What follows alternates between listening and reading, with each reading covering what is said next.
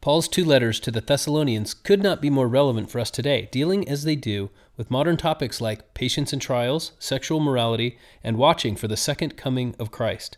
I'm Mark Holt, and this is Gospel Doctrine.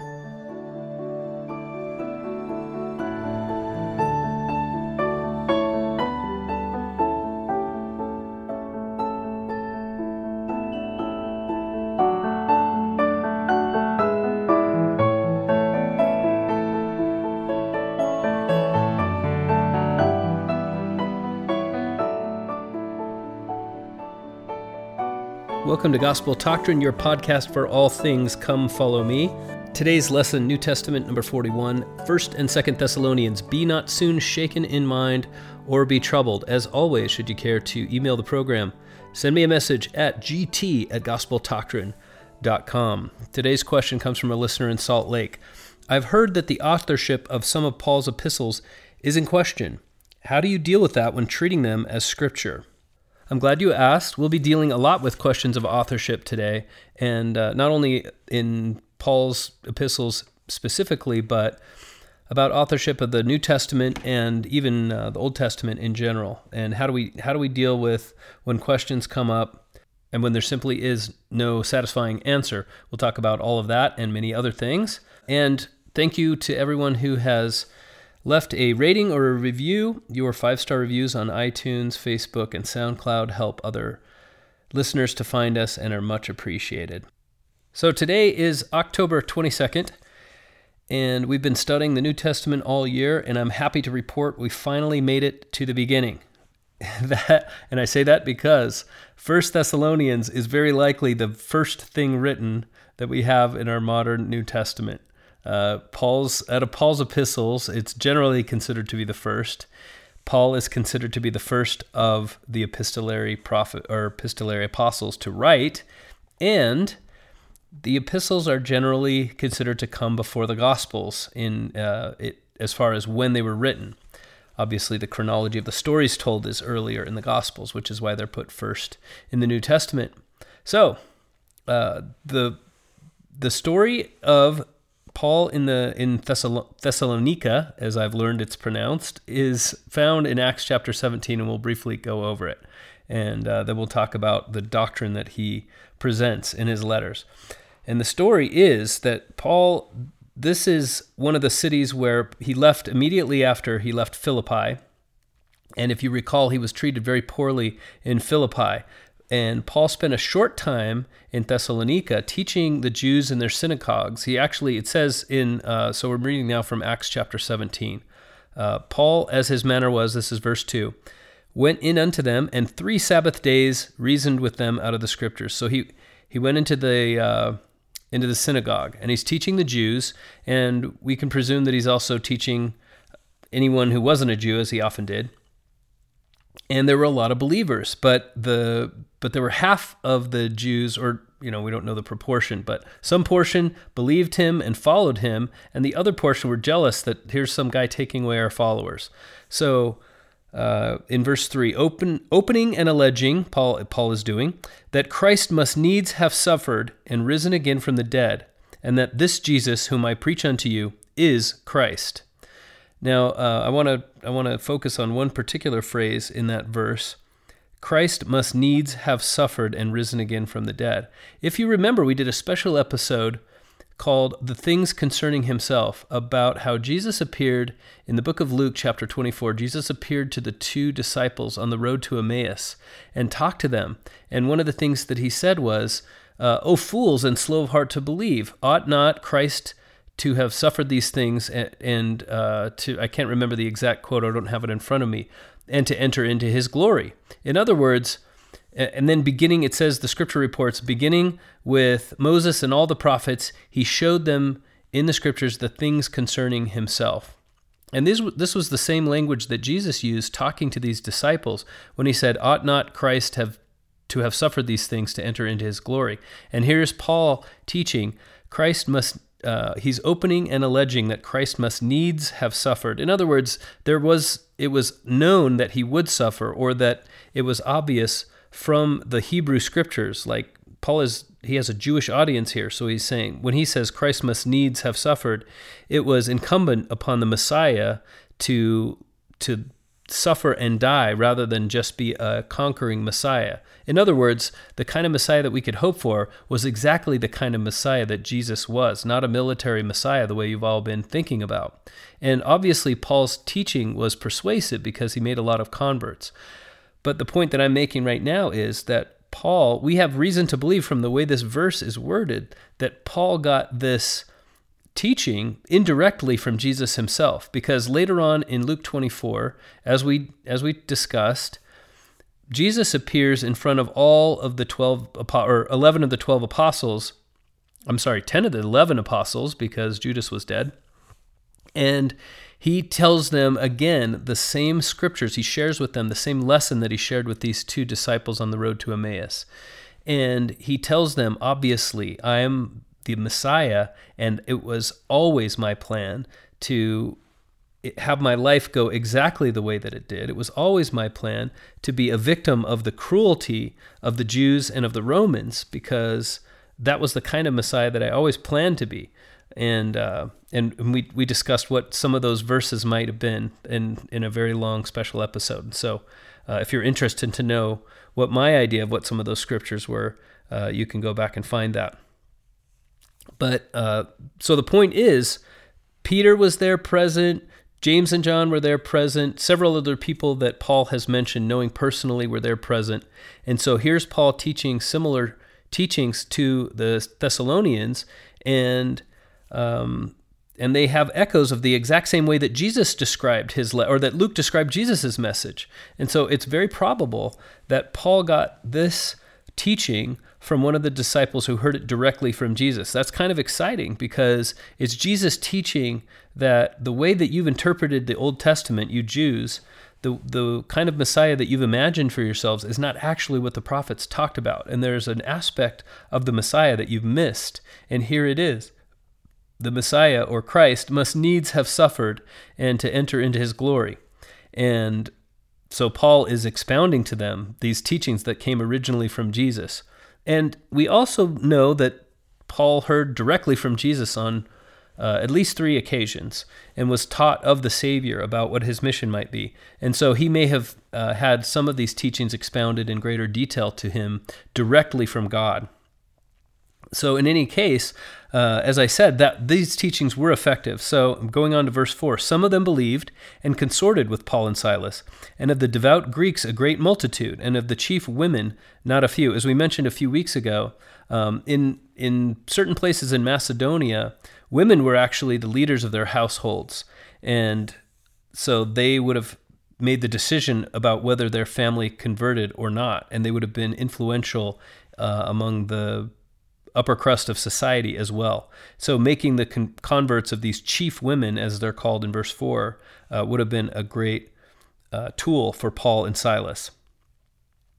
So obviously Paul made converts among the Jews and among the Greeks.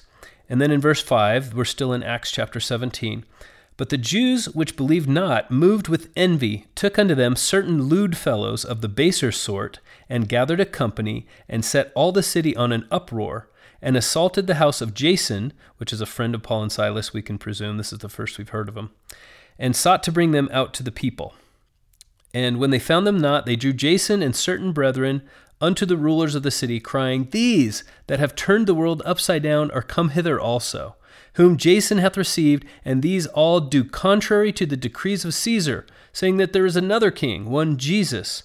And they troubled the people and the rulers of the city when they heard these things. And when they had taken security of Jason and of the other, they let them go.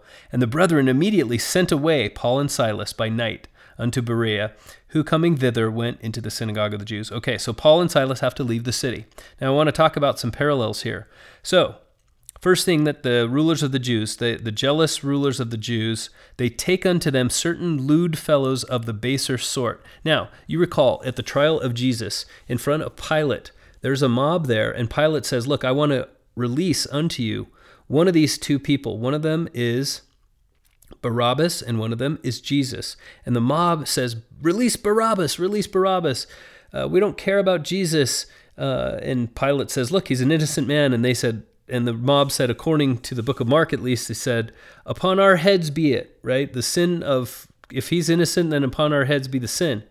And so then Jesus is, because of this mob, is condemned to death.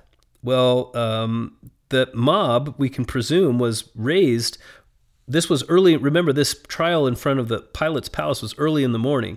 And we can presume that the reason a mob that was hostile to Jesus was present so early in the morning in front of Pilate's palace was because the rulers of the Jews had assembled this mob. So, in order to persecute a man who had claimed kingship over the Jews, and the rulers of the Jews didn't like it, they raised a mob. And here they are in Thessalonica doing the exact same thing for the exact same reason, because two men in their city are proclaiming that Jesus is king. Now, here's another parallel, very interesting one.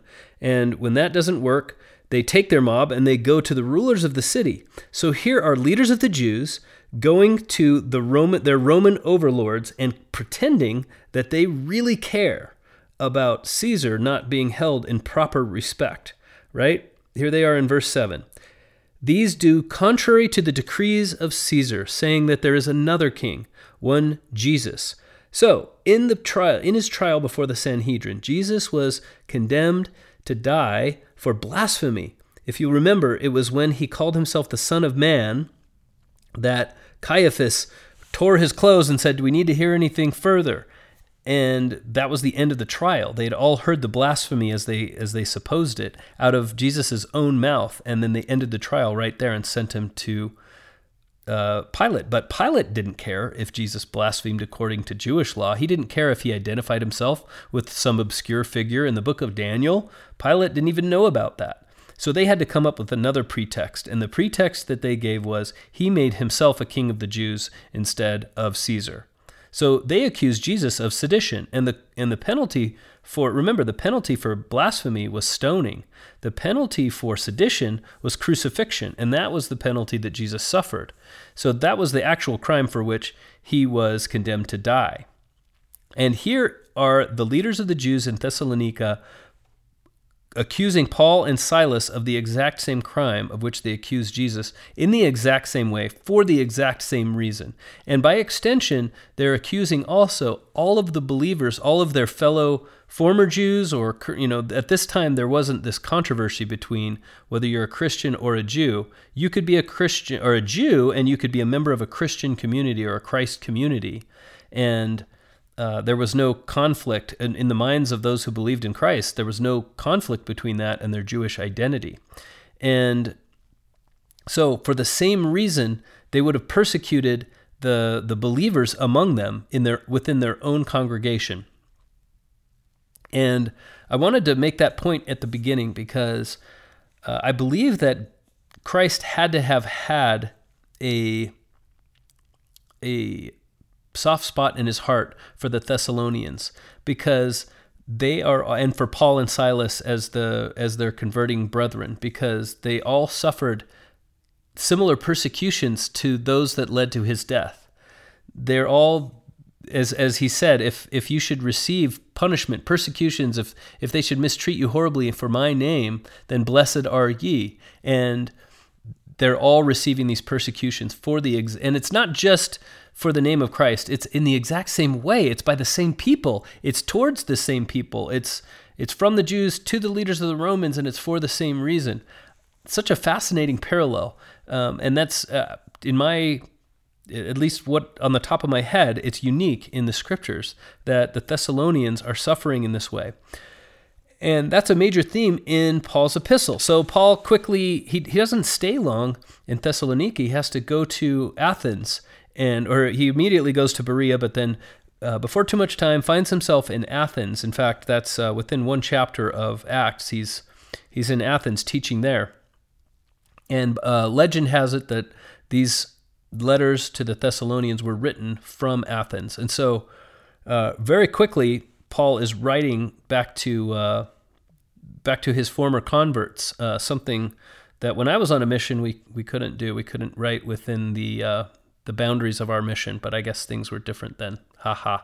Anyway, so Paul is writing to the Thessalonians, and he has heard that they're still being persecuted. So things are difficult for the Thessalonians, right? Because the leaders of the Jews are still going to the Romans and saying, okay, well, Paul and Silas have gotten themselves out of the city, but we still have all these people here who believe the things that they taught, and they're teaching that Jesus is king rather than Caesar. In order to rid themselves of these pretenders, and in order to punish the upstarts, and in order to confront this challenge that has been made to their own beliefs, they would rather turn over fellow believers, fellow Jews, to the Roman authorities rather than either listen or just let them be who they were and let them believe as they wanted to. Very interesting that the Jews considered the Romans to be so oppressive, and yet there are certain things that would make them collude with Rome to punish fellow believers. That's how offensive the belief in Jesus was to some of the Jews. So those are the persecutions that Paul is addressing as he writes his letter. And the Thessalonians are suffering. They're genuinely suffering. But here's the interesting thing. They're bearing it well. He hears how well they're doing. And so the first letter to the Thessalonians has, I guess you might say it's divided up because, well, let me put it another way. There are a series throughout these letters. There are a series of apostolic blessings, and you still have evidence of this happening today. I noticed a couple of times during conference, whenever you hear an apostle or a member of the first presidency, instead of addressing the people listening, he starts to address either Jesus Christ or Heavenly Father. Then you can know that apostle, that speech has now become an apostolic blessing, and he's making it with the power of the priesthood. So if he's praying to God for the people that are listening, that's you being party to a blessing, to a prayer from an apostle to God on your behalf. It's a very special and very sacred thing. And occasionally they'll say it explicitly. Occasionally they'll say, "I leave on you my apostolic blessing." And in Paul's case, he doesn't say it particularly that explicitly, but he several times ceases addressing the Thessalonians and says, may God provide these blessings upon you.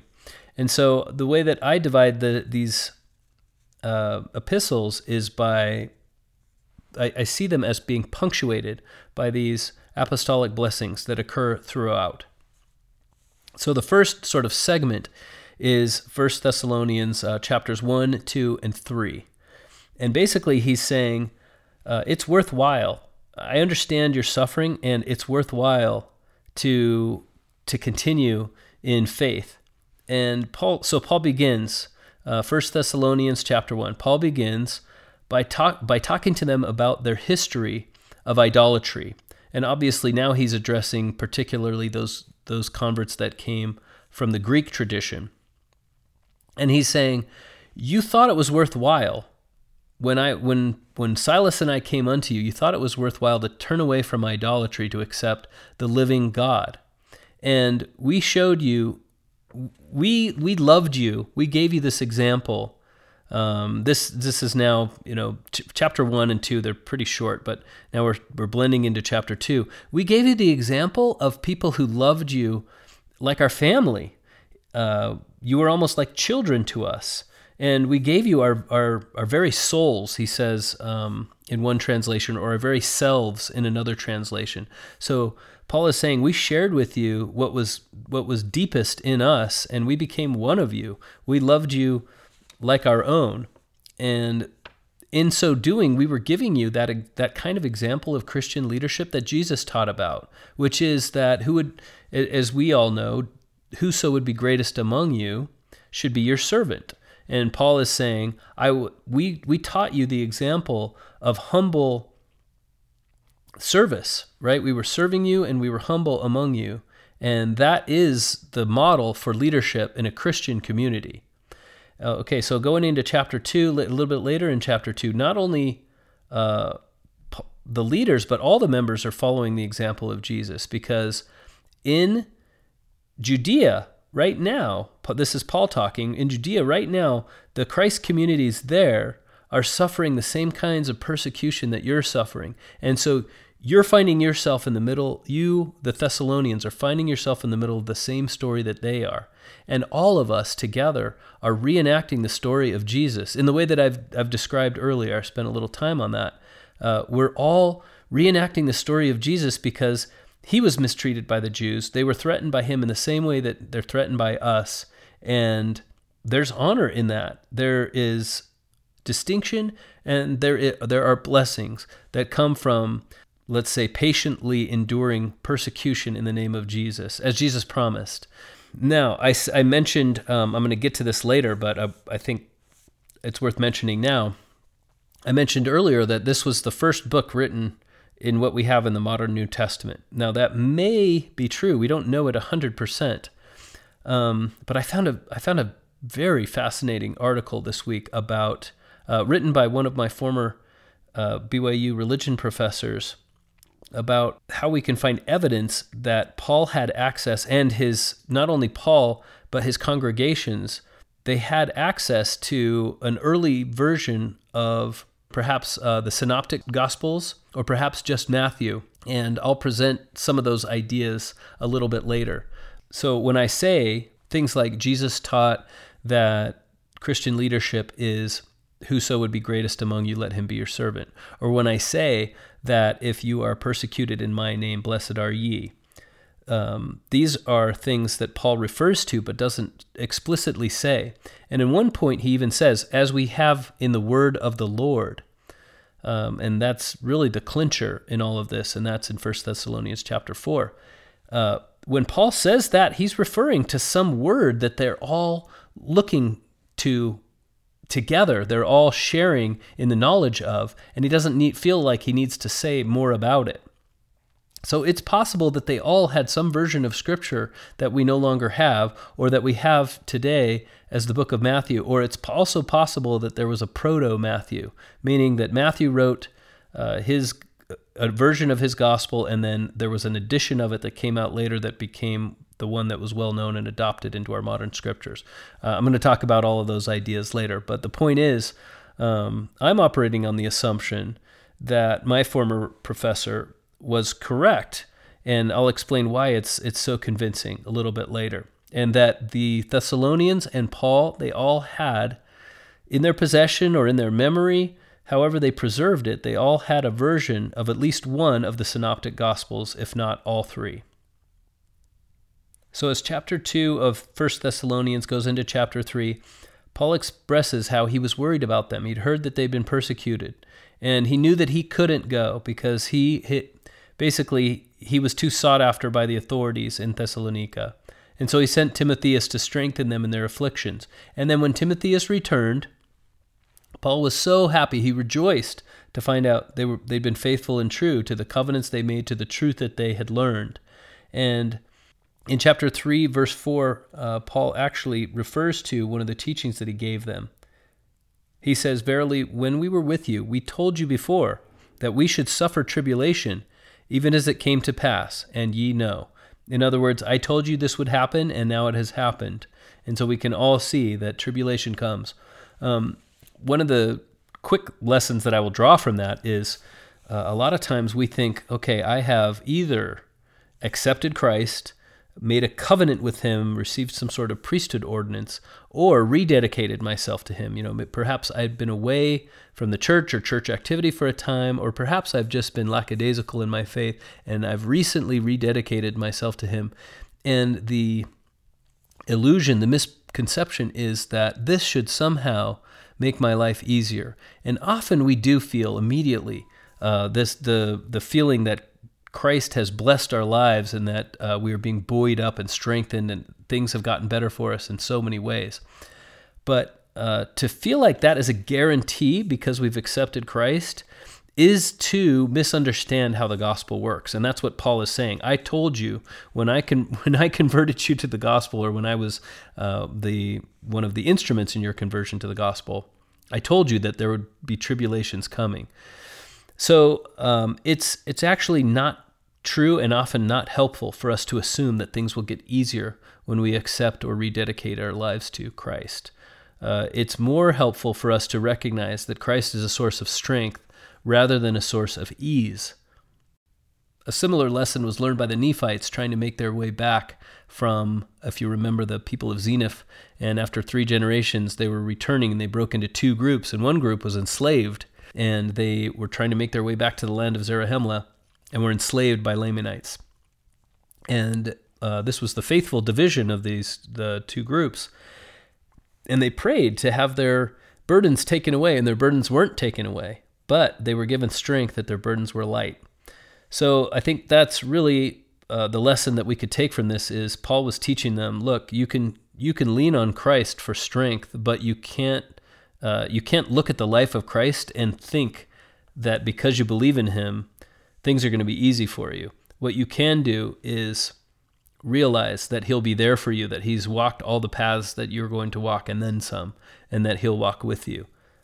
So then at the end of chapter 3, we have the first of our apostolic blessings. And this is just a beautiful blessing. It's a beautiful prayer where Paul prays for the Thessalonians to receive 3 things: love, holiness, and hope. And then he spends the rest of this first letter talking about how they can receive those things. So first he talks to them how grateful he is that they have, the first part of the letter, how grateful he is that they've received Christ, they've turned their lives around, that in spite of the fact that they're being afflicted, that they're being faithful. And then he gives them this wonderful priesthood apostolic blessing. And then, as we've learned to do with our prayers, he doesn't depend on the prayer to do all of the work, but then he teaches them how to bring this prayer to pass. And so he immediately starts talking about those very things: holiness and hope and love, the 3 things that they need in order to be happy and to receive the blessings of God. So in chapter 4, it's his challenge to holiness. And he talks about, as I mentioned in the introduction, he talks about some of the aspects of holiness, namely verses 3 to 5 are mostly about sexual purity. And as in other places in Greece, the surrounding culture was not one that valued sexual purity. In fact, it was a form of worship to be sexually impure if you were a worshiper of Aphrodite. And obviously the gospel of Christ was totally incompatible with that. And so Paul has to constantly remind the communities that he converts that we have a different standard than the world around you.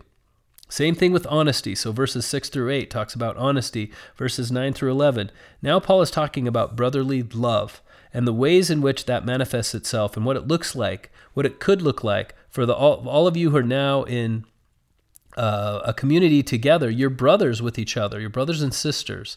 You've formed a bond that is different from the bond that you had before you were the same believers, and you've all been persecuted together. And so support each other. Show each other brotherly love. You've become a family. We actually preserve some form of that today. I hear many times my bishop refers to our ward as a ward family. And I think at their best, when wards are really functioning properly and their heart is in the right place, the best wards do feel like a family. And when you come in there, you can feel the love. And look, this is up to the choice of each individual congregation and the people within it. And so Paul is saying, if you want to flourish, then you need each other. You need to build these bonds of love, these brotherly bonds of brotherly love. And then after he talks about brotherly love, Paul spends a couple of verses talking about those who are, let's see here, in verse 11 and 12 of chapter 4, 1 Thessalonians, we beseech you, as he says in an earlier verse, that you study to be quiet and to do your own business, to work with your own hands as we commanded you, that ye may walk honestly toward them that are without, that ye may have lack of nothing. So he's admonishing them that they should work for their own sustenance. I can only assume, this is my own interpretation that I'm putting on top of this, that because now Paul, you remember, Paul has taken up a collection from some communities to take to others, specifically back to Judea in one instance, right? So he's collected money from one Christ community and brought it to another. And so we know from the book of Acts, we know from that several places they had all things in common. There were no rich and poor among them. This was a radical change in the way things were done. And that also brings up, as I'll mention later, it brings up one of the questions of authorship, because Paul has talked about slaves, be subject to your masters, right? And then in other places, he takes up a collection, and he's obviously supportive of the fact that Christ communities, they are willing to sacrifice for each other, and they're willing to take their material goods. The whole point of Jesus's kingdom doctrine was that it turns things upside down.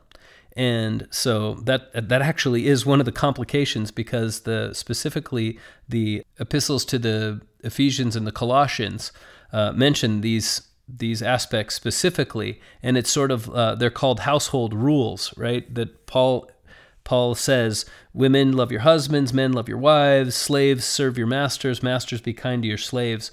And there are certain people who say this just doesn't sound like Paul. So we might as well spend a little time on that question right now.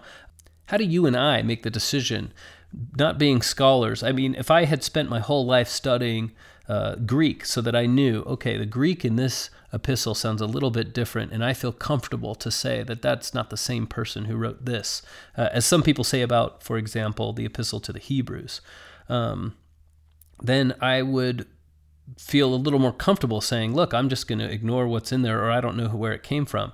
But I don't have that level of scholarship. I have a modest level of, reading other people's scholarship, and that's about as far as I can go. I don't read in the original Greek, and I am interested in all of these topics.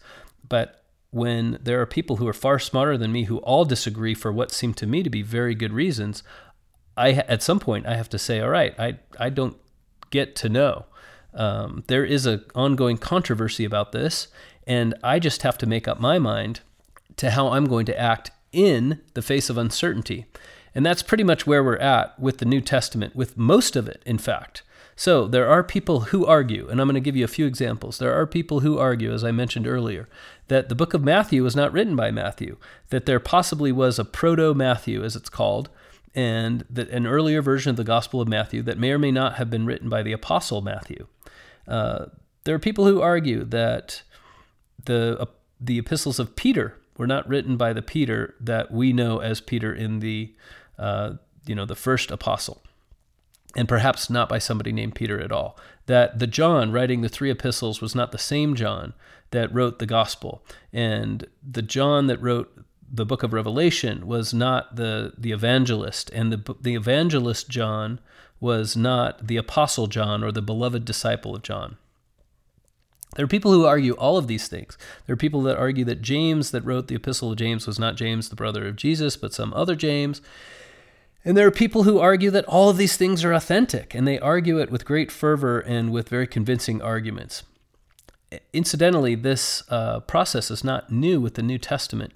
This becomes even more complicated for Latter-day Saints because we believe that our leaders are inspired of God, right? And you don't have to go very long before you'll hear in general conference somebody talking about the book of Ecclesiastes, for example, being written by Solomon.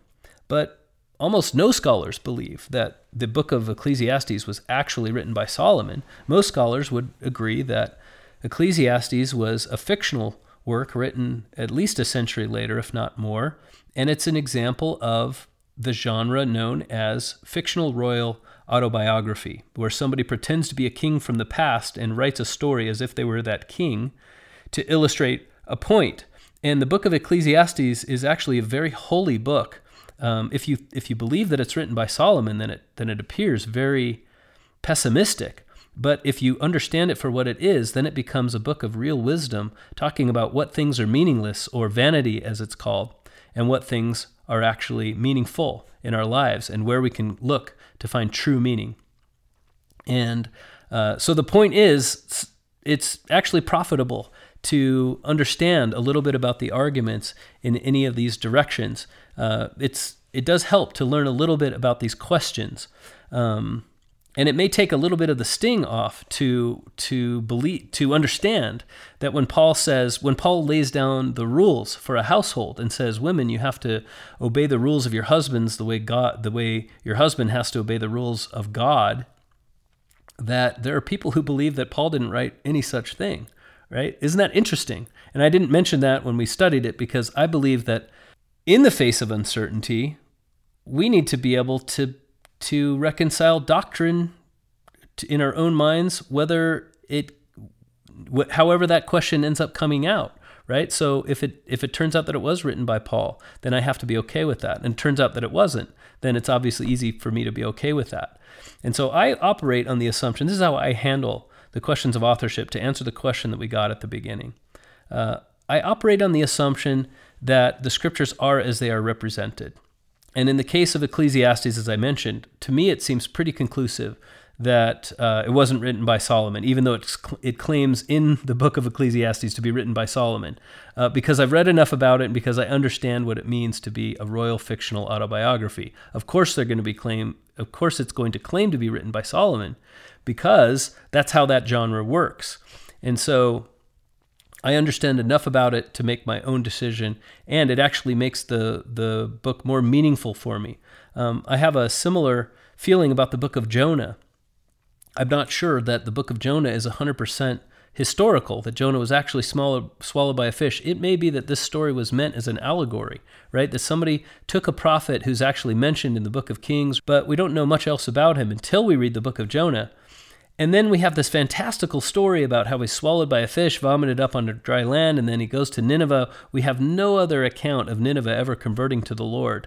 And then he has all this success, and then he has a hard time forgiving them. If you treat the book of Jonah, and I'm not saying I 100% believe that Jonah is fiction, but if you treat it as fiction, then it has a wonderful and profound lesson if it's a fable, right? And so I'm actually okay with it if it is fiction. We spent a fair amount of time when we did Jonah talking about that idea.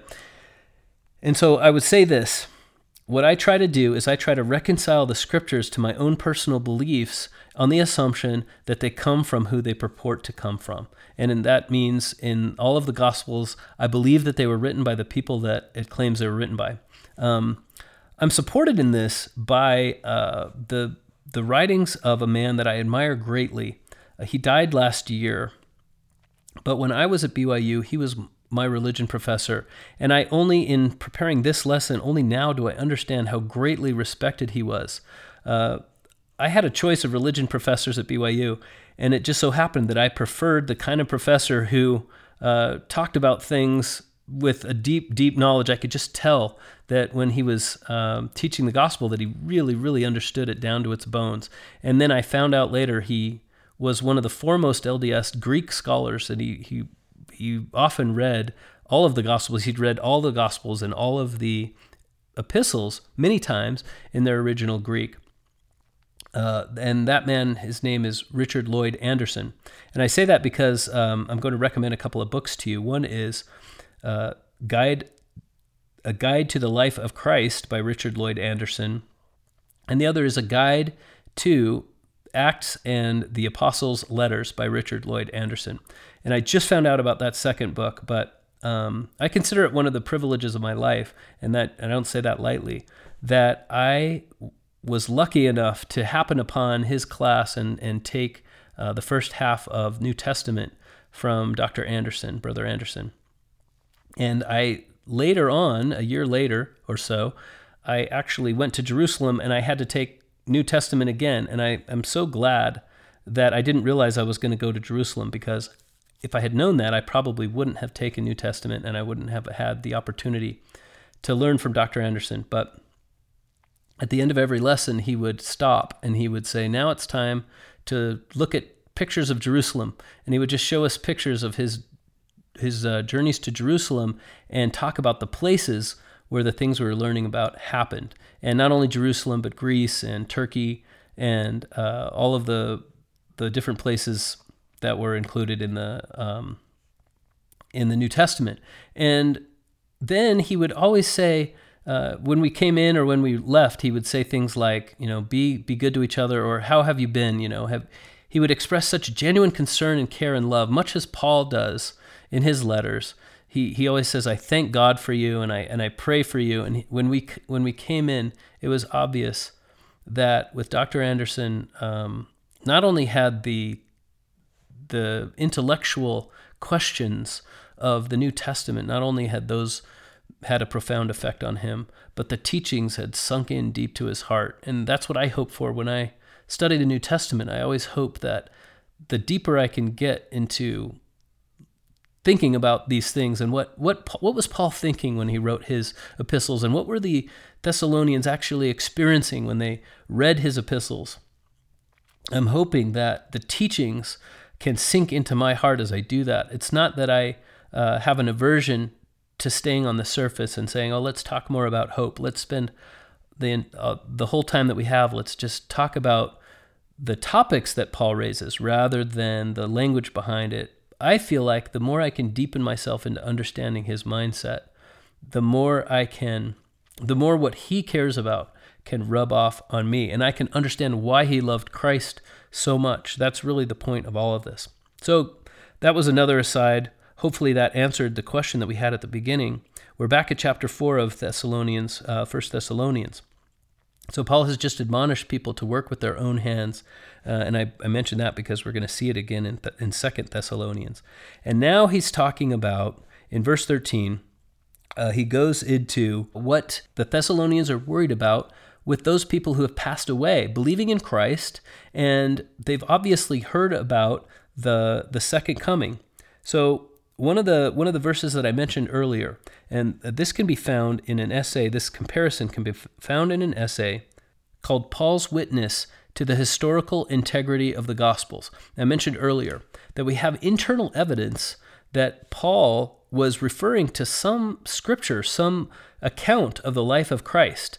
And I called it Proto-Matthew. It may well have been that Paul had access to all three of an early draft of all three of the synoptic gospels. This is a very controversial teaching because most scholars believe that the gospels were written 20, if not 30 years later than the epistle to the Thessalonians.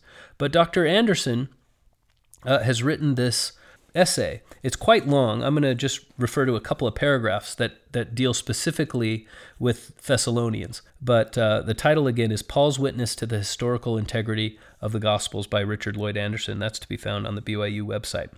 And specifically he says, now we're talking about 1 Thessalonians chapter 4, verse 15. You can see where he says, "For this we say unto you by the word of the Lord." Now that means the scriptures, right? That we which are alive and remain until the coming of the Lord shall not prevent them which are asleep. So on the surface, Paul's message is, don't worry about the people who have died believing in Jesus. The fact that we're still alive and they're dead, that actually doesn't present any sort of obstacle to God. When Jesus returns, we'll all rise up to meet him. And one of the points that Brother Anderson makes in his essay is not only the content, but right down to the sequence of events that Paul describes, both here and again in chapter 2 of 2 Thessalonians, when he talks about the second coming. It's not only the events, but the sequence of events is right in line with Matthew chapter 24 and a similar discourse in Luke. And so it's fascinating. It means that not only did Paul learn about the things that Jesus taught about his second coming, but that he probably had them written down, because not only did he get the events right, but he got their sequence right, and he reproduced them in this letter. So he probably, if he didn't have them written down, he had committed them to memory, and he had given them, at some point, he had shared them either orally or by writing them down, or given a copy to the Thessalonians, and they had learned from them. Isn't that fascinating? Isn't that wonderful that they had those scriptures so early? And all of this was prompted by me asking myself the question, all right, I heard that the Thessalonians was the first epistle that Paul wrote, and I thought, did Paul have the Gospels when he wrote his epistles? And I started researching this, and it turns out there are a ton of opinions about it, and it's just a fascinating question. It's a really fun question to research, and I think one place you could start, in fact, you could start and finish, is by reading the essay that I've mentioned by Dr. Anderson. Now, to get back to chapter 4, Paul started out by talking about holiness, then he talked about love, and now he finishes by talking about hope. And his hope is centered in the second coming of Christ. So his apostolic blessing was for holiness, love, and hope, and now he's told the Thessalonians exactly how they can accomplish each of those goals. Isn't that fascinating? So then in chapter 5, the first part of chapter 5 is just Paul continuing talking about the second coming and basically saying, it's not given to us to know the times and seasons. In other words, Jesus said that it comes as a thief in the night, and Paul says that in verse 2.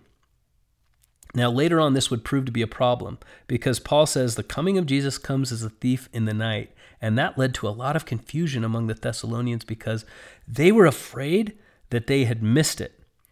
And someone somewhere, we don't know exactly who, took advantage of that uncertainty and forged a letter from Paul. And Paul refers to this letter in the second chapter of 2 Thessalonians. So he has to address this confusion that reigns now because somebody wrote a letter to them and said, Jesus already came. We all missed it. And Paul wrote a letter, said, don't be fooled. Even if you get a letter that comes from us that the day of Christ is at hand, here are the things you need to look for. Here are the signs that will precede his coming. And so there in that chapter and here in this chapter, again, the teachings are preserved that Jesus made during his lifetime about his second coming, and the sequence is preserved. So then what is the important point? The important point is not that we need to know when it's going to happen. The important point is that we can watch and prepare, and therefore there are those who will be complacent and therefore worldly, and those are the people who are not watching. I'll give you an interesting parallel. This is we've drawn a couple other parallels between Jesus and the Thessalonians. Here's another parallel. Paul says, when he's describing the second coming, this is 1 Thessalonians 4, verse 16, "For the Lord himself shall descend from heaven with a shout, with the voice of the archangel, and with the trump of God, and the dead in Christ shall rise first. Then we which are alive shall be caught up together with them in the clouds to meet the Lord in the air, and so we shall ever be with the Lord." Now, this is language that would be used to describe a victorious Caesar returning from battle to Rome to a crowd of loving admirers, right? So let me give you a few examples.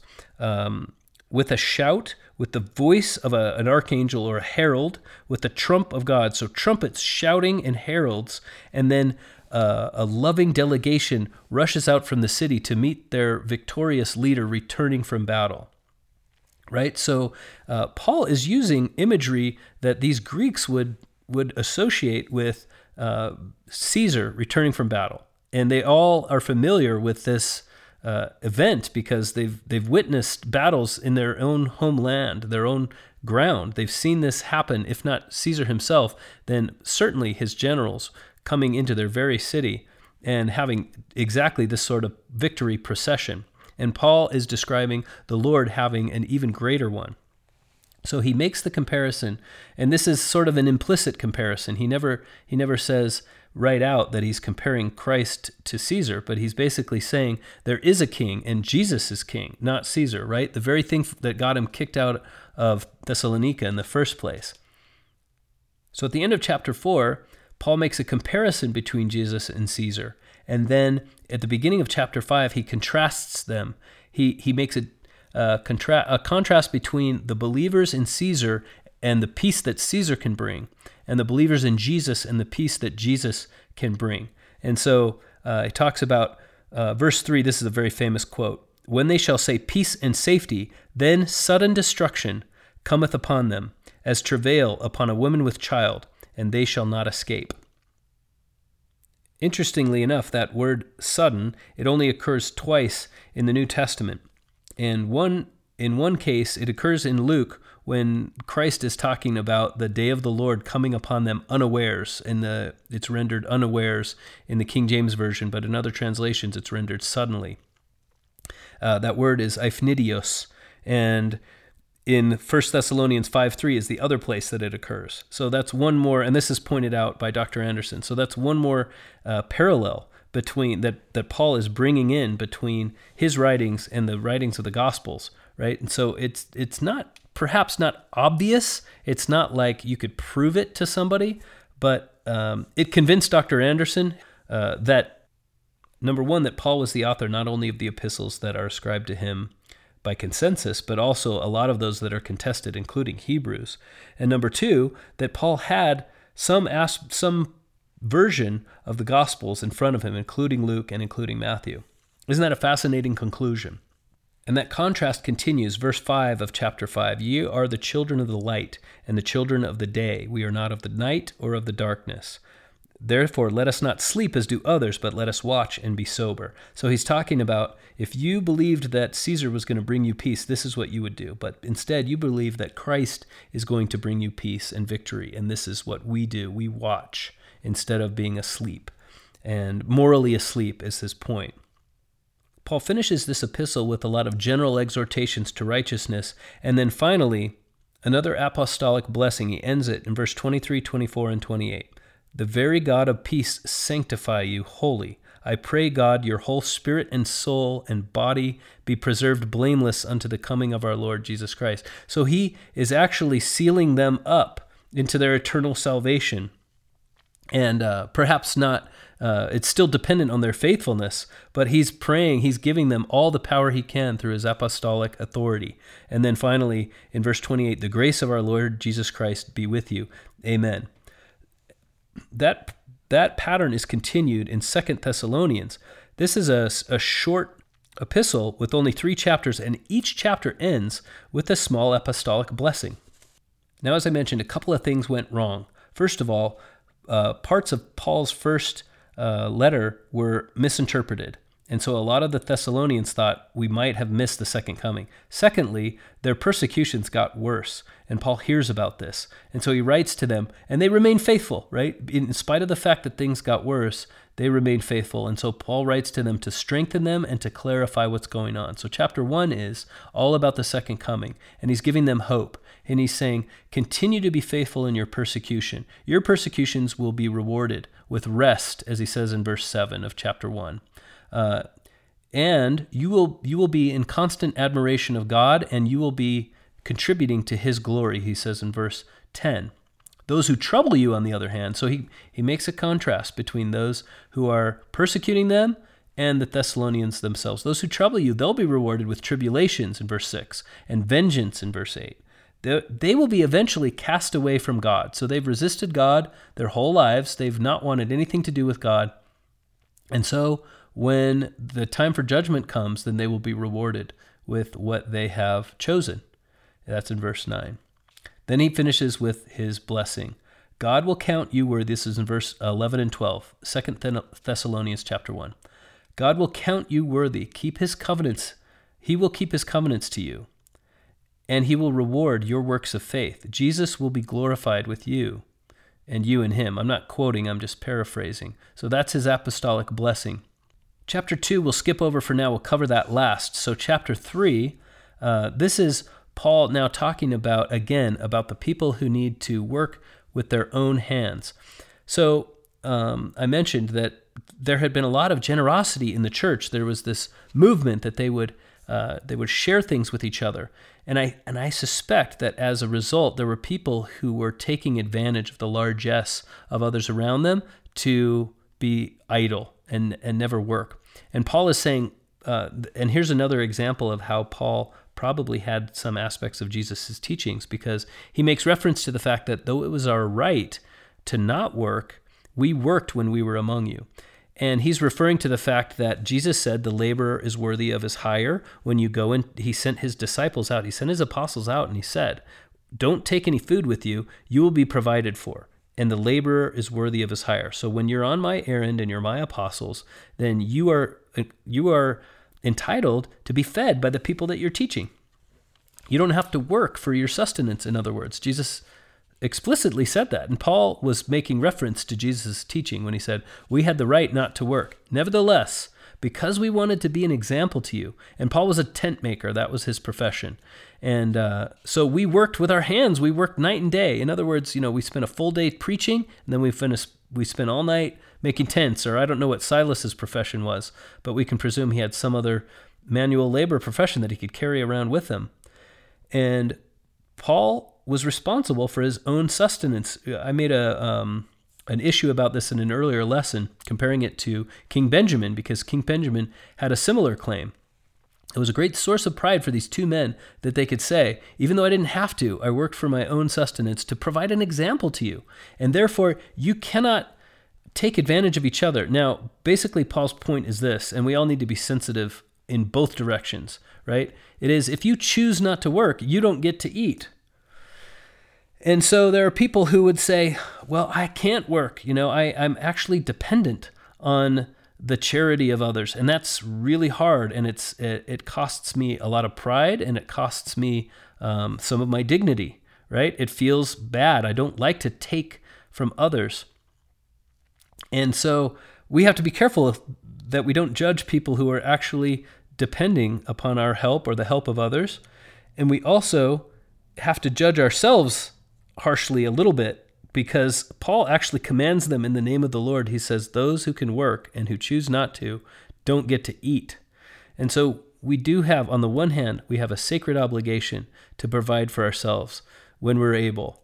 And on the other hand, I think this part goes without saying in this particular epistle, but I think Paul would agree that on the other hand, we have an obligation to provide for those who genuinely can't.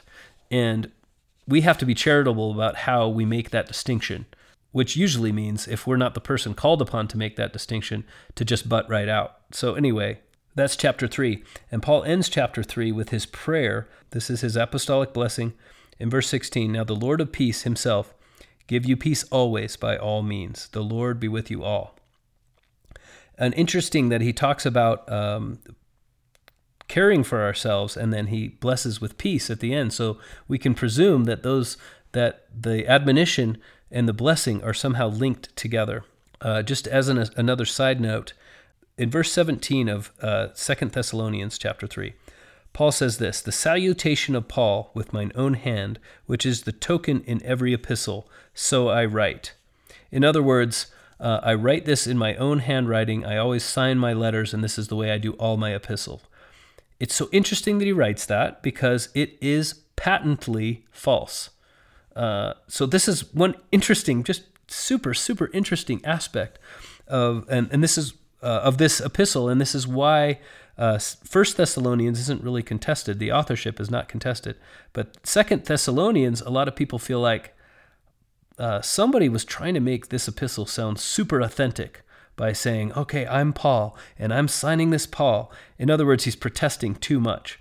In any case, something is up with verse 17, because Paul claims that he writes all of his letters this way, and it's just obvious that he doesn't. He doesn't sign all of his letters that way, because we have several examples where he doesn't. So maybe up until that point he had, and we don't have those letters. There are a number of explanations that have been offered that are perfectly consistent with Paul being the author of 2 Thessalonians, and there are other explanations that contest his authorship. Just one more of those questions, and I put it on the shelf of things that are interesting to think about. Nevertheless, there's so much wonderful insight to be gained by reading it that I have chosen for the time being to accept that Paul is the author until more evidence should appear. All right, so chapter 1, we're going back to chapter 1 of 2 Thessalonians, just ended. Paul has given this blessing, and remember, chapter 1 was all about hope through their persecution. Chapter 3 was all about how they needed to work for their own sustenance. Chapter 2 is clarifying his comments on what mainstream Christianity would call the rapture. And so Paul is dealing with this problem that people have misinterpreted what he wrote. Verse 2 is sort of... Verses 2 and 3 are the most often quoted by Latter-day Saints. So here we are, 2 Thessalonians chapter 2, verse 2 and 3. That ye be not soon shaken in mind or be troubled, neither by spirit nor by word, nor by letter as from us. In other words, there's been a forgery somewhere. As that the day of Christ is at hand. Let no man deceive you by any means, for that day shall not come except there come a falling away first, and that man of sin be revealed, the son of perdition. I want to take just a few minutes and talk about our interpretation as Latter-day Saints of these verses, and perhaps challenge the way that you have gotten into the habit of thinking about them, and then talk about what we can gain from them. And so I'm going to point out a couple of scriptures that we as Latter-day Saints have a particular interpretation on. And perhaps you'll be a little bit triggered as I mention these. And that's kind of the point of why I'm going to do it. And then I'm going to come back to this and talk about our common interpretation of this scripture and why and I'm going to challenge it a little bit. So one example is from Ezekiel chapter 37. And in verse 16, you'll remember that I'll just read it to you quickly. Son of man, take thee one stick, write upon it for Judah and for the children of Israel his companions, then take another stick, and write upon it for Joseph the stick of Ephraim, and for all the house of Israel his companions, and join them one to another into one stick, and they shall become one in thine hand. Now, many prophets, many apostles have said this is a verse about the scriptures coming together, the stick of Judah, meaning the Bible, and the stick of Joseph, meaning the Book of Mormon. They'll become one in thy hand, meaning all the scriptures will be joined. I'm not saying that interpretation is wrong, but what I am about to say is if the common understanding of these verses, as well as the plain context of Ezekiel chapter 37, is something else. So Ezekiel 37 begins with the account of a dream that Ezekiel had about the valley of dry bones. And it's clearly about the nation of Israel. It's been scattered across the world.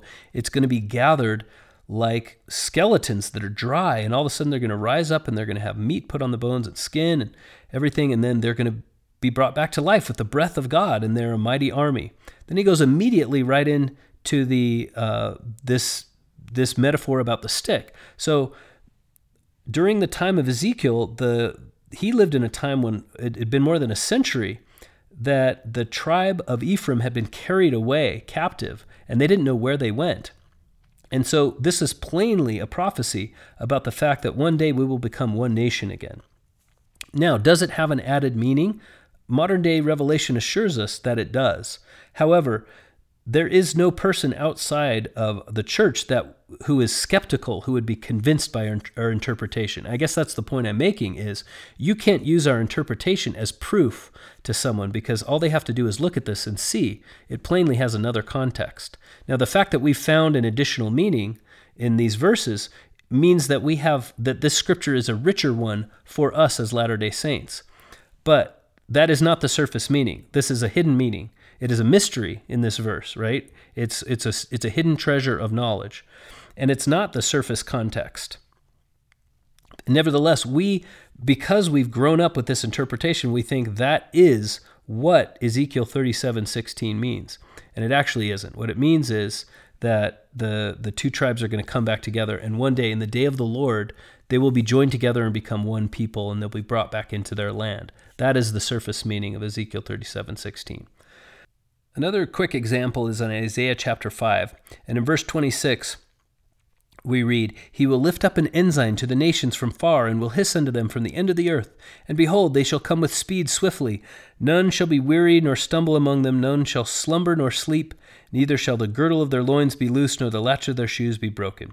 And so we have been taught to believe that this is a scripture about the ensign that will be raised to the nations of the latter-day gospel, and that it is the restoration, and that all the nations will flow into the gospel.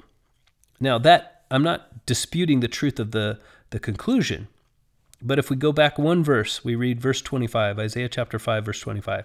The anger of the Lord is kindled against his people. He hath stretched forth his hand against them, and hath smitten them, and the hills did tremble, and their carcasses were torn in the midst of the streets. For all this, his anger is not turned away, but his hand is stretched out still. So when God's hand is stretched out, it's a hand of punishment. The fact that he's already punished them doesn't mean that his anger is turned away. He's still punishing them. He will lift up an ensign to the nations from far is not, let's gather Israel. This is actually an ensign of war, and God is on the side of the enemies of Israel in this particular chapter. This is Isaiah prophesying of the destruction of Israel because of their wickedness. And the ensign is calling them, saying, look, here is your vulnerable enemy. And so then all of the power of their traveling, the fact that they're not weary, their arrows are sharp, their bows are bent, their horses' hooves shall be counted like flint. Their wheels are like a whirlwind. All of these descriptions, all of these metaphors, are descriptions of the enemies of Israel and how powerful they'll be as they rush to destroy Israel. That is the meaning, that is the surface meaning of Isaiah chapter 5, verse 26. And there really is no disputing that. If you read it carefully, if you read it in a number of different translations, you will see it's clear in the context itself that is what it means. That's what this ensign means. Now, if there's another meaning buried in there, and there are other ensigns throughout the book of Isaiah that have different meanings, I recognize that. But the point is, this verse is sometimes used as a reinforcement of the belief that we have as Latter-day Saints that the ensign has been raised, and that ensign is the restored church of Jesus Christ. That conclusion is true, and the interpretation of this verse doesn't fit. So, if that challenges you, if you're feeling a little triggered right now, that's okay. This is all natural stuff, and I'm not the final authority on all these things. This is my interpretation, but it's an informed opinion. So with that in mind, we're going to go to 2 Thessalonians chapter 2. Now, this verse is, let no man deceive you by any means, this is verse 3, for that day shall not come except there come a falling away first, and that man of sin be revealed, the son of perdition.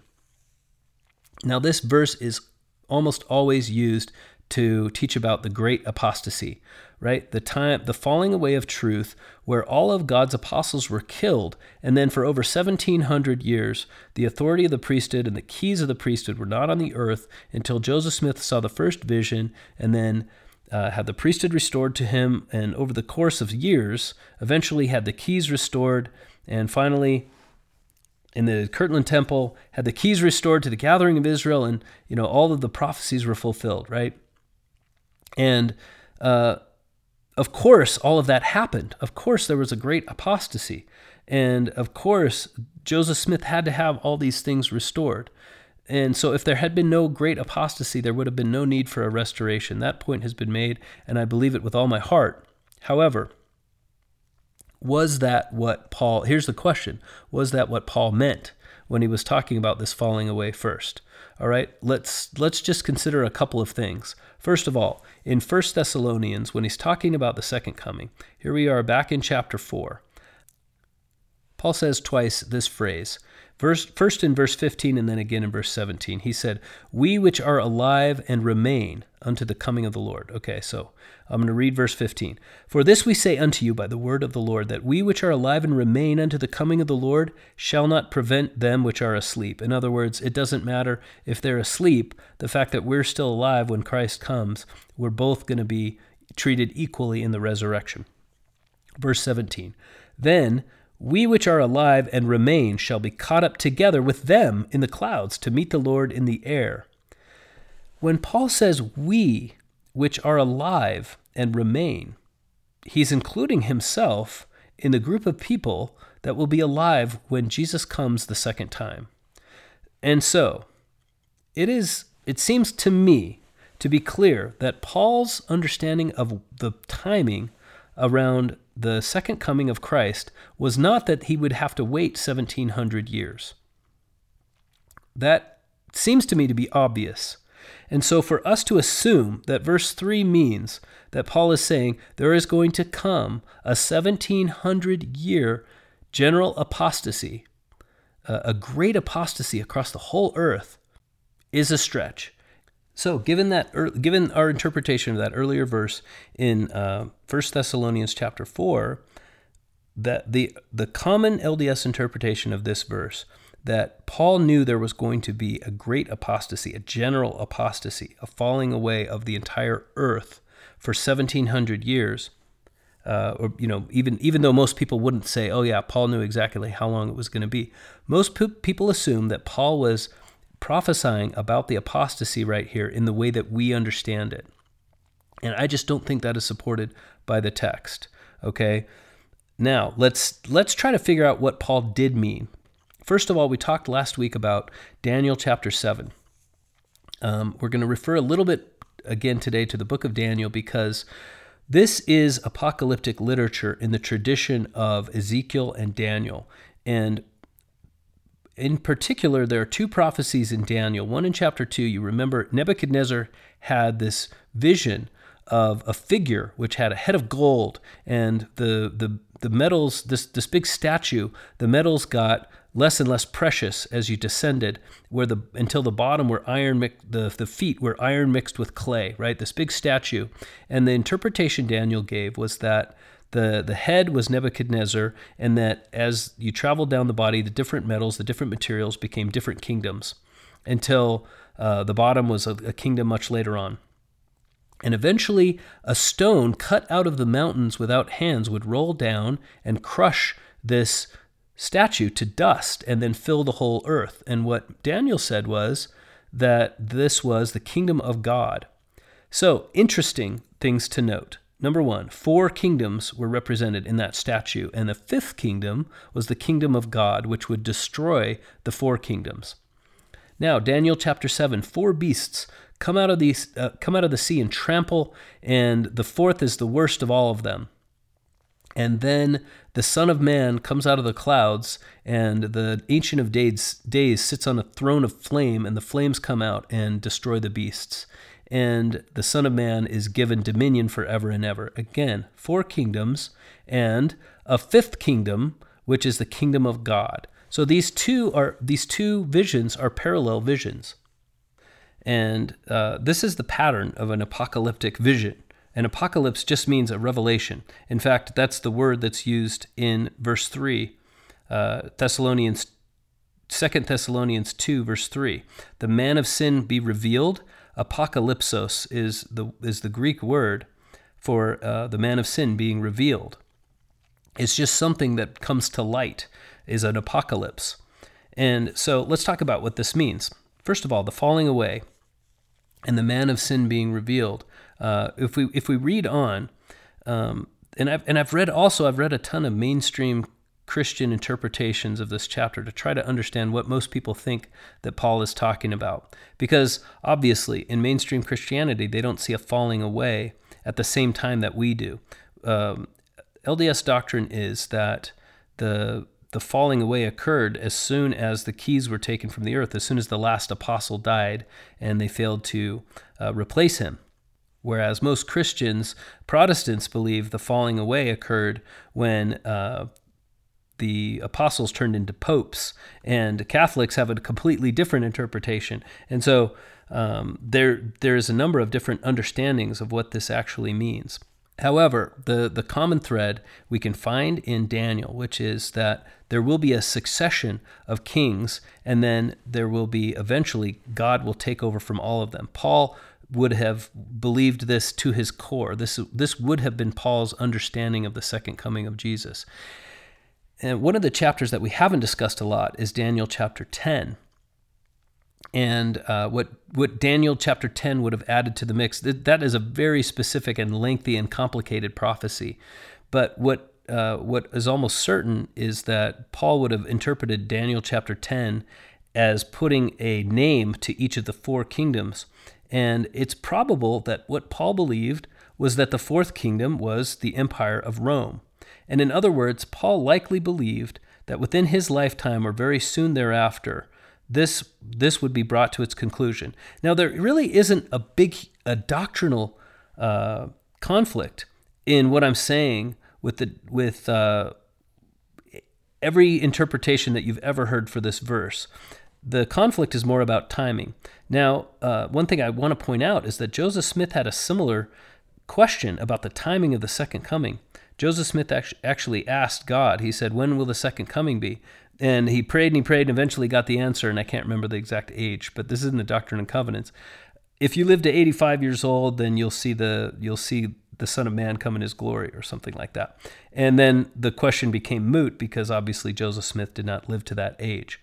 But had he lived to that age, this day would have occurred sometime in the 1800s. So obviously the question was not meant as a comment on the time in which Christ would return to the earth. And that is the point I'm trying to make about this verse here. So we usually take it as Paul saying there's going to be a lengthy and general falling away. And what Paul was likely teaching, this is the point I'm making, was something else. He probably thought that there would be, when he says the man of sin be revealed, the son of perdition, this is a character out of the visions of Daniel. And this is Paul saying, I believe that this is a specific person. And so if we go on to read this entire chapter is talking about the second coming and the events that will precede it. The mystery of iniquity in verse 7. The mystery of iniquity doth already work. He who now letteth will let until he be taken out of the way. In other words, certain things have to happen before the man of sin is going to be revealed. The mystery of iniquity is the falling away. And we don't know what it is. That's why it's a mystery. And so it's already going on. We don't know what it is yet. And the fact that it hasn't happened yet is letting or holding back the man of sin from being revealed. So once you understand the language behind this, you can recognize that what he's saying is there will at some point be an antichrist. And this is a figure from both the Revelation of John, the Apocalypse of John, and the visions of Daniel and the visions of Ezekiel. There will be an antichrist, someone who puts himself perhaps even one figure. It could be that this is Satan personified. This is an effect, a group of people who show such powerful effects from the influence of Satan that they have great power in the earth. Or it could be that it's one person. The interpretations differ. But Paul seems to be saying there will be one person who puts himself into God's place, and he fools many people who are not watching, people who are not choosing righteousness over sin, over complacency, will be fooled by this person who puts himself in God's place. Now, Paul seems to have had the same confusion that anyone would have, that Joseph Smith had, which is he doesn't know exactly when the apostasy is going to happen. And that's really the point that I'm making is we as Latter-day Saints can't use this verse as proof that even Paul prophesied that there would be an apostasy in the way that we today define it, because it seems to me pretty likely that Paul did not know that was not Paul's understanding. That just like Joseph Smith, Paul had a misunderstanding about when the second coming would be, and he thought it was a lot closer than it was. And that's okay. All of that is just fine. There's no doctrinal problem with any of it, except that in our culture, we often use this verse to prove our point about the apostasy. We often use this verse to say, the apostasy is as we have defined it in modern revelation, and here's an ancient scripture to prove it, when this scripture, according to this interpretation that I've just explained, really proves no such thing. Now, what does it show? What can we learn from this? What we can learn is that there will come a time when the pressures to turn your back on the gospel of Christ will be so strong that it will deceive people who otherwise could not have been deceived. That there will be, as is said in verse 9, his coming is after the work of Satan with power and signs and lying wonders. So there will be miracles performed. There will be strong delusion, as is said in verse 11. For this cause God shall send them strong delusion that they should believe a lie, that they all might be damned who believe not the truth, but had pleasure in unrighteousness. Paul is actually, this is a message of comfort, believe it or not. What Paul is saying is there's no chance that all of you missed the second coming of Christ. You're all afraid that because I said he's coming as a thief in the night, that he came and went and you missed him. And here's the point. We didn't miss the coming of Christ. If Christ came, we would know it. When Christ comes, every knee shall bow and every tongue will confess, as we learned last week. And in spite of the immense pressure that will come upon all of us to turn our backs on belief in the truth, the day of Christ's coming will be a day of immense comfort for those who truly love him, for those who love righteousness. So let me read verse 12 again.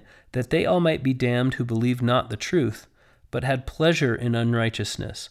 These are people who have chosen that they prefer not to follow Christ. So here's the real point. What kind of people? This is where we get to pick. What kind of people do we want to be? Do we want to be the people who have pleasure in unrighteousness or who have pleasure in the coming of Christ. We don't get to be both. We get to be one or the other. We get to prepare every day and watch every day and obviously make mistakes and repent when necessary.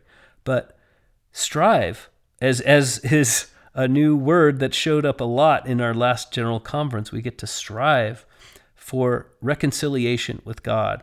And if we achieve that, then when Christ comes again, we will consider that to be a very blessed day. We will take pleasure in that day rather than in unrighteousness. Let's skip to the end of this chapter and we'll end our lesson. So 2 Thessalonians chapter 2 ends with an apostolic blessing. And in verse 15, Paul says, "Brethren, stand fast and hold the traditions which ye have been taught, whether by word or our epistle." And by word, he might mean the scriptures that I've referred to, right?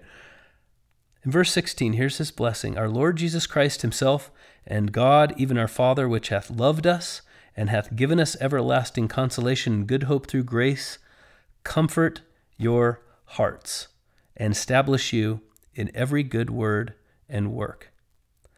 In other words, as I said before, it's so interesting that the blessing at the end of each chapter would be connected with the teaching in that chapter. So Paul spends the whole chapter talking about a falling away from truth, a revelation of a man of sin, a son of perdition. And then his apostolic blessing at the end is, "May God comfort you. The God who has given us everlasting consolation, may he comfort you and take all of your good works and all of your words that are pleasurable and kind and all of the ways in which you follow Christ, and may he strengthen you in them." This is the lesson of these are the blessings of our modern day apostles as well. May God comfort you. May you find comfort in the gospel and look forward with an eye of faith and hope and establish yourself in holiness as you look forward to the second coming of Christ. In the name of Jesus Christ, amen.